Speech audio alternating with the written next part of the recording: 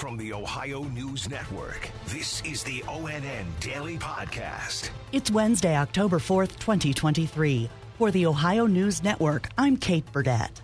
In Washington yesterday, House Speaker Kevin McCarthy was voted out of the job in an extraordinary showdown which was a first in U.S. history. All 10 Ohio Republicans in Congress voted to keep McCarthy as Speaker. 4 Ohio Democrats voted to remove. Democrat Amelia Strong Sykes of Akron was not present. Ohio Republican Representative Jim Jordan wants to replace McCarthy. Earlier today, Jordan became the first Republican to publicly announce his run for the speakership.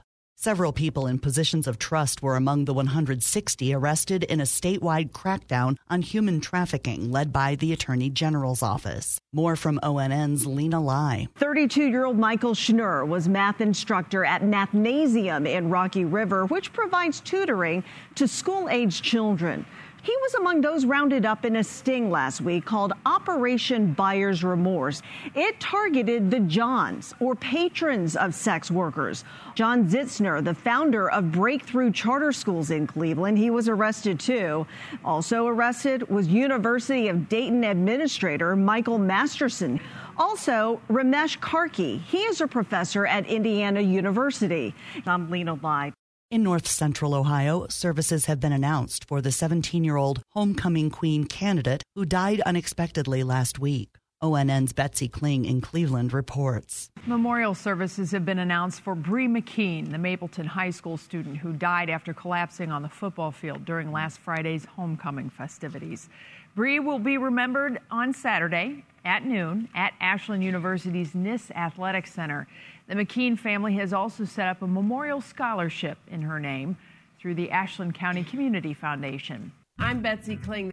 It's day 20 of the UAW's partial strike against the big 3 automakers, and a strike at a Michigan GM plant is now prompting a second round of layoffs at a Toledo plant. ONN's Dan Cummins has more. Local 14's UAW president telling us Toledo Propulsion Systems employees working on front-wheel drive 9-speed transmissions no longer have work available. The facility in Lansing was added to the strike this past Friday along with another plant in the Chicago area. The stoppage is the second time Toledo Propulsions has been impacted by it. The first affected over 100 employees. This round will idle more than 160. I'm Dan Cummins.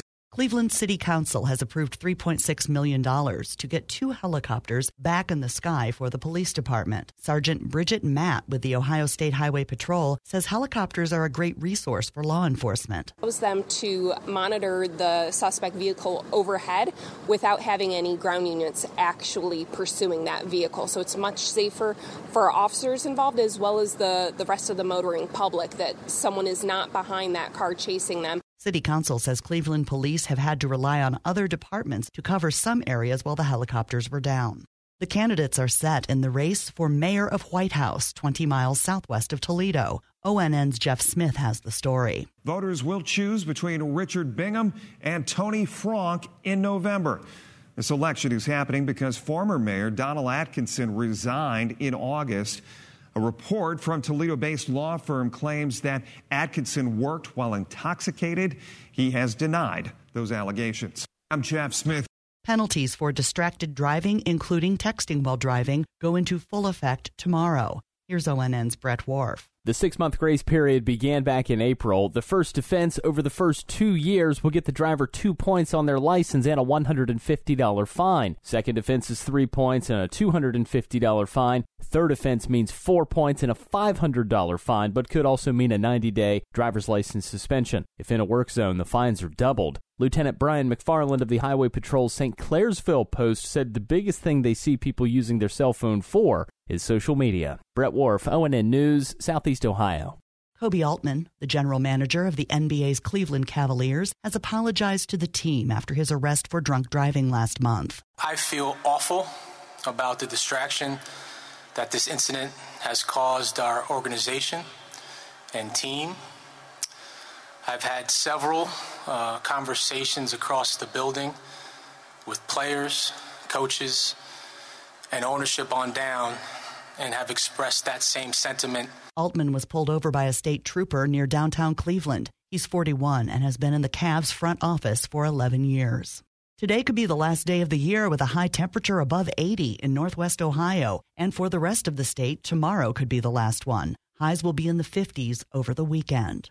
And on Saturday, the Ohio State Buckeyes take on Maryland at the Shoe after a bye week. Yesterday, Ryan Day talked about the tough test the team will face. ONN's Adam King in Columbus has more with the Buckeyes head coach. Just like algebra, that's how Ryan Day thinks of Kyle McCord and the Buckeyes' performance against Notre Dame. You get an A once, that becomes the new standard. And with the Buckeyes carrying that massive final drive momentum into this weekend, there is no question Ohio State is going to have another A performance to take down an undefeated Maryland team. There's certainly no complacency here. And we know that we got to continue to get better. The Buckeyes just ready to get back in the Shoe for a noon kick against an undefeated Maryland team. I'm Adam King.